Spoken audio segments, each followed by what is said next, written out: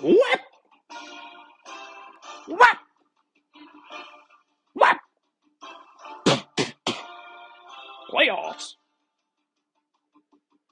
We start in Teddy City, where it's playoff time, so Jonathan Taylor said, I'm head out.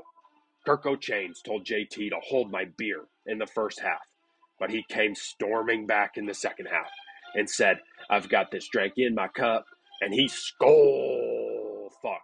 Jeff, I bet you wish it wasn't Saturday.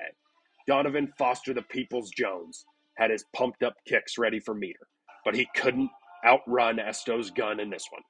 Nate's Bears weren't quite ready to hibernate for the winter just yet, but the rest of his team hibernated for them, and it's another early playoff exit for the Deaf Boys. Esto invited his cousins to Titty City for the holiday season, but it might result in a clogged-up John Taylor, that is, in every bathroom of the house. Esto, 142.5, Nate, 87.40. No! What? Huh? Last, we head to the Country Music Awards, where Sloan said, rock me, mama, like a wagon wheel. Rock me, mama, any way you feel. And Brian Robinson made one miraculous comeback this season, but couldn't do it again for lighting. Trev fell rascal flat on his face on Sunday night. But what Jalen hurts the most was being so close and watching Sloan walk away, and having so much to say. Joe Burrow was dumb and dumber in the first and second quarter, but then Lighting said, just when I think you couldn't be any dumber, you go and do something like this and totally redeem yourself in the second half with his 4 touchdowns to keep Lighting in it. But it's a great big world out there, and you could hear Jones from the bench. Say something, I'm giving up on you. I'll be the one if you want me to. Slow, 108.4. Lighting, 105.3. Some spread. Tick, tick, tick, tick, tick. Tick, tick, tick, tick. Say something, I'm giving up on you.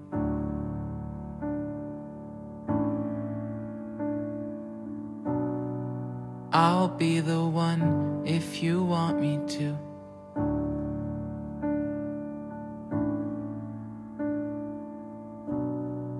Anywhere I would have followed you.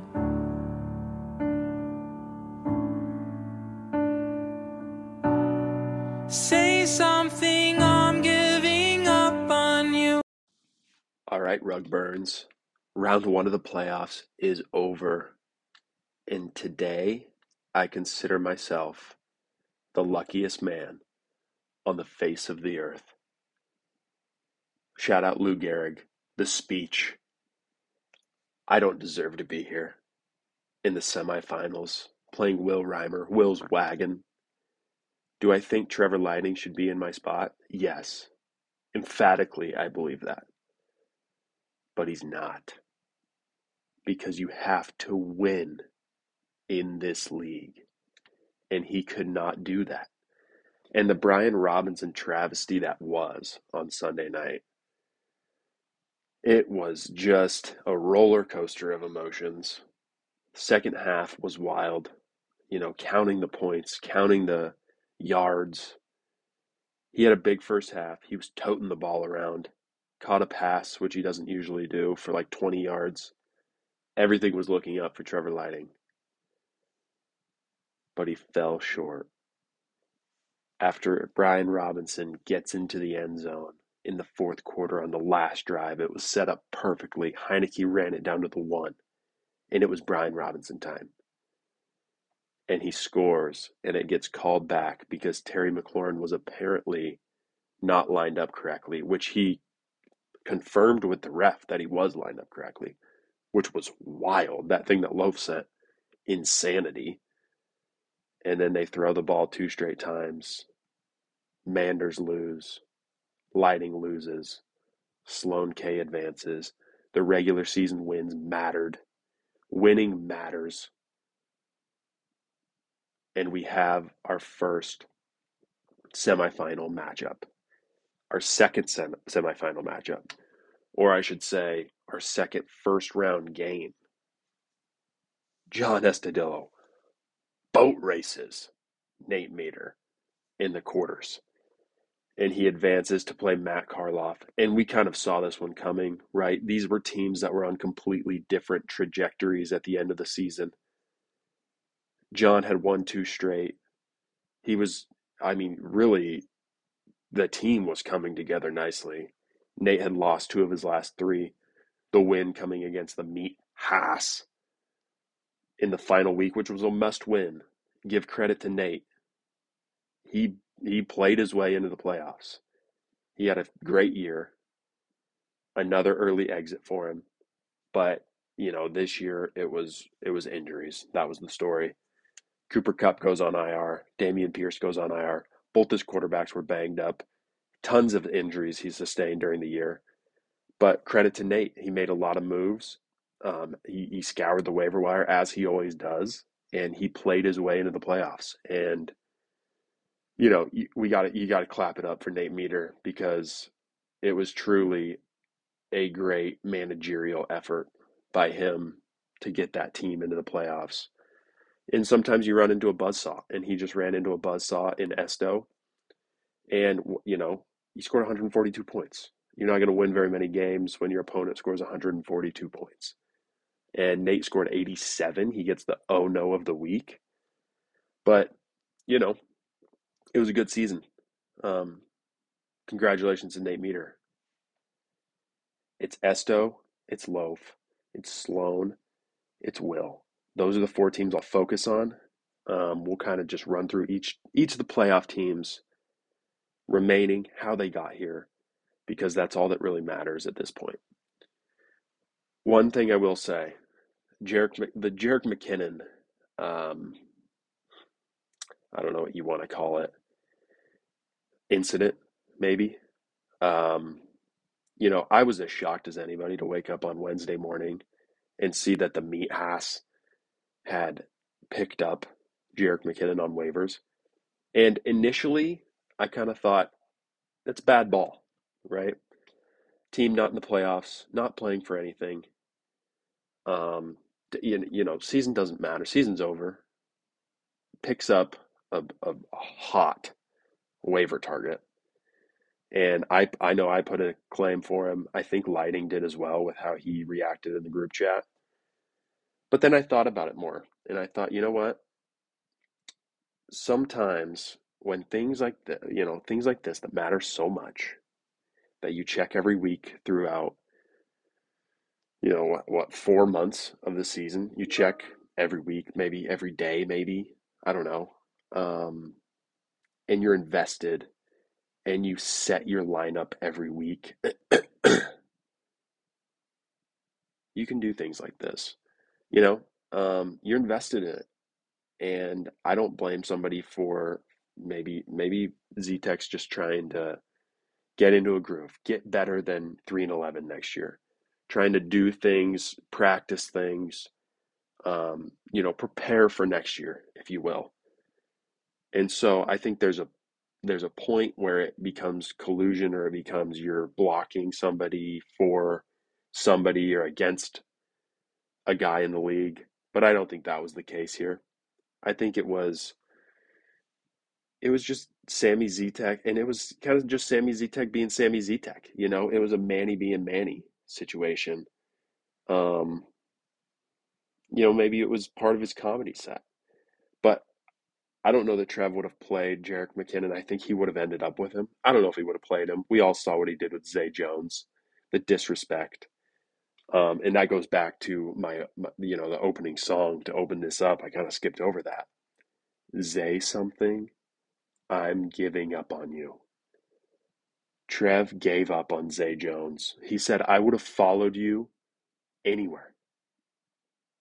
Zay Jones would have followed Trevor anywhere.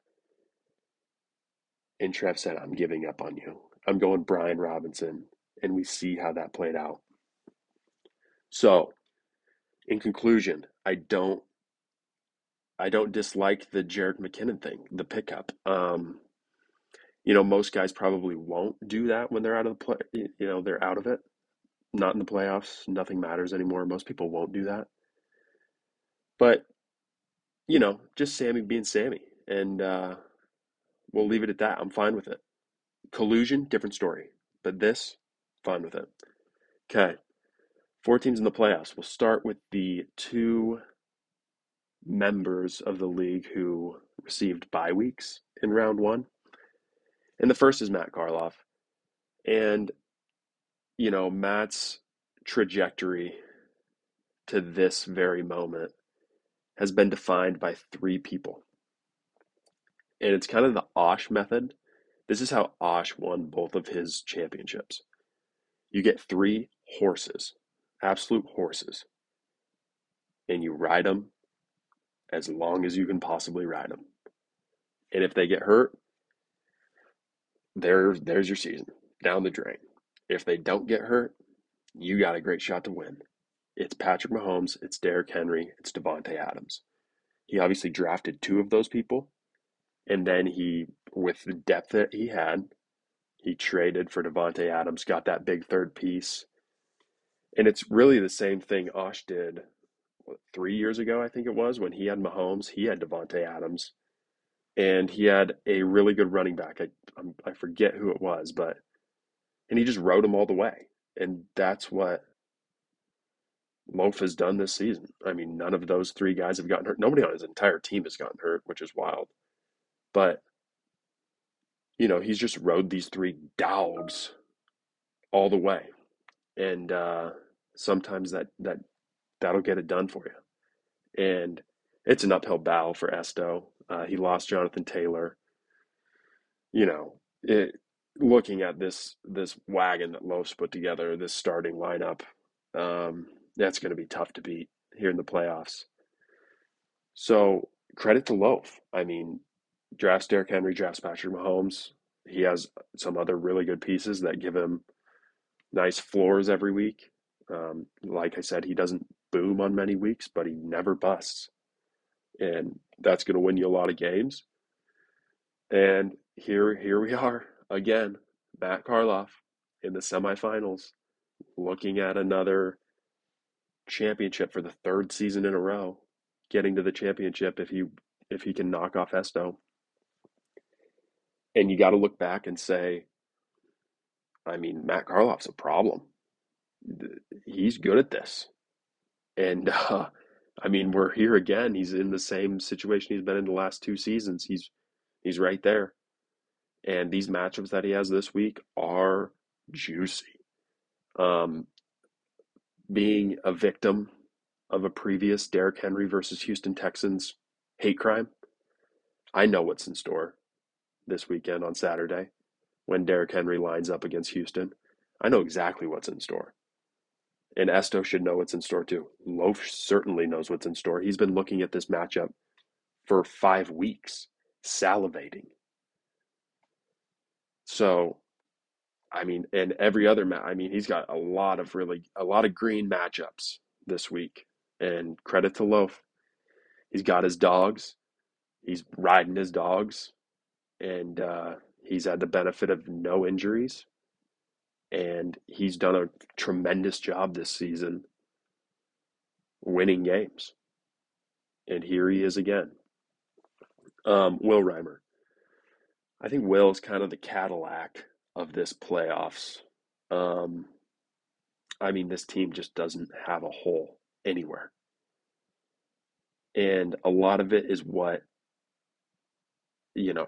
lot of it's his draft. He drafted well. Drafted Saquon, drafted Jefferson, kept Diggs, great keeper. He drafted Justin Herbert, who's been up and down, but for the most part, it's been good. Drafted Ramondre late, Ramon Goat. And then it's coupled with the moves he's made along the way. Picked up Dalton Schultz, like coming back from an injury. He saw that like 2 weeks prior, if I remember correctly. Traded for Keenan Allen, who's now becoming a huge part of his team. He picked up Kenneth Walker off of waivers, probably the pickup of the year. So this is another tremendous managerial effort, and he's thrown together this beautiful looking Cadillac. You walk onto the lot and it's in your face and it shines and you say, I want that. That's Will's team. Not a hole on the entire roster, and he's going to be extremely difficult to beat. Even Loaf is going to have a tough time beating Will. And if I had to say it now, I think we might be looking at another Loaf runner-up finish, because this Will wagon is going to be extremely tough to beat. We all know the backstory. We all know the trend. It's Will's year to win. And I crowned him earlier in the season. That was like week 4 that I crowned him. And it seems like we're just on this path for Will to repeat as champion for a third time. He'd be our first third-time winner. But, I mean, this team is just a Cadillac. He's got the 2 best receivers in fantasy football. He's got Saquon, who's been a beast. I mean, I don't see a world where Will loses this weekend. And that takes us to Sloan K. This team doesn't deserve to be here. We'll just say that. Won a lot of close games this season. Lost a lot of good soldiers this season. Just pieced together this weird team of rookies and guys that nobody wanted. And now, add insult to injury, Jalen Hurts is out. So the one guy that's carried me all season to this point, I mean, he's a cheat code. He's a walking 30 points. He's carried me to this point of the season, to the semifinals. And then he just gets taken out from underneath me. The rug gets pulled out. The only chance I had was Jalen Hurts putting up a 40 burger on Will. And he gets taken out from underneath me. But hey, I've been here before. I've battled before. I've been an underdog. I was the underdog story, the original underdog story. I'm no stranger to this. And nobody wanted these guys. I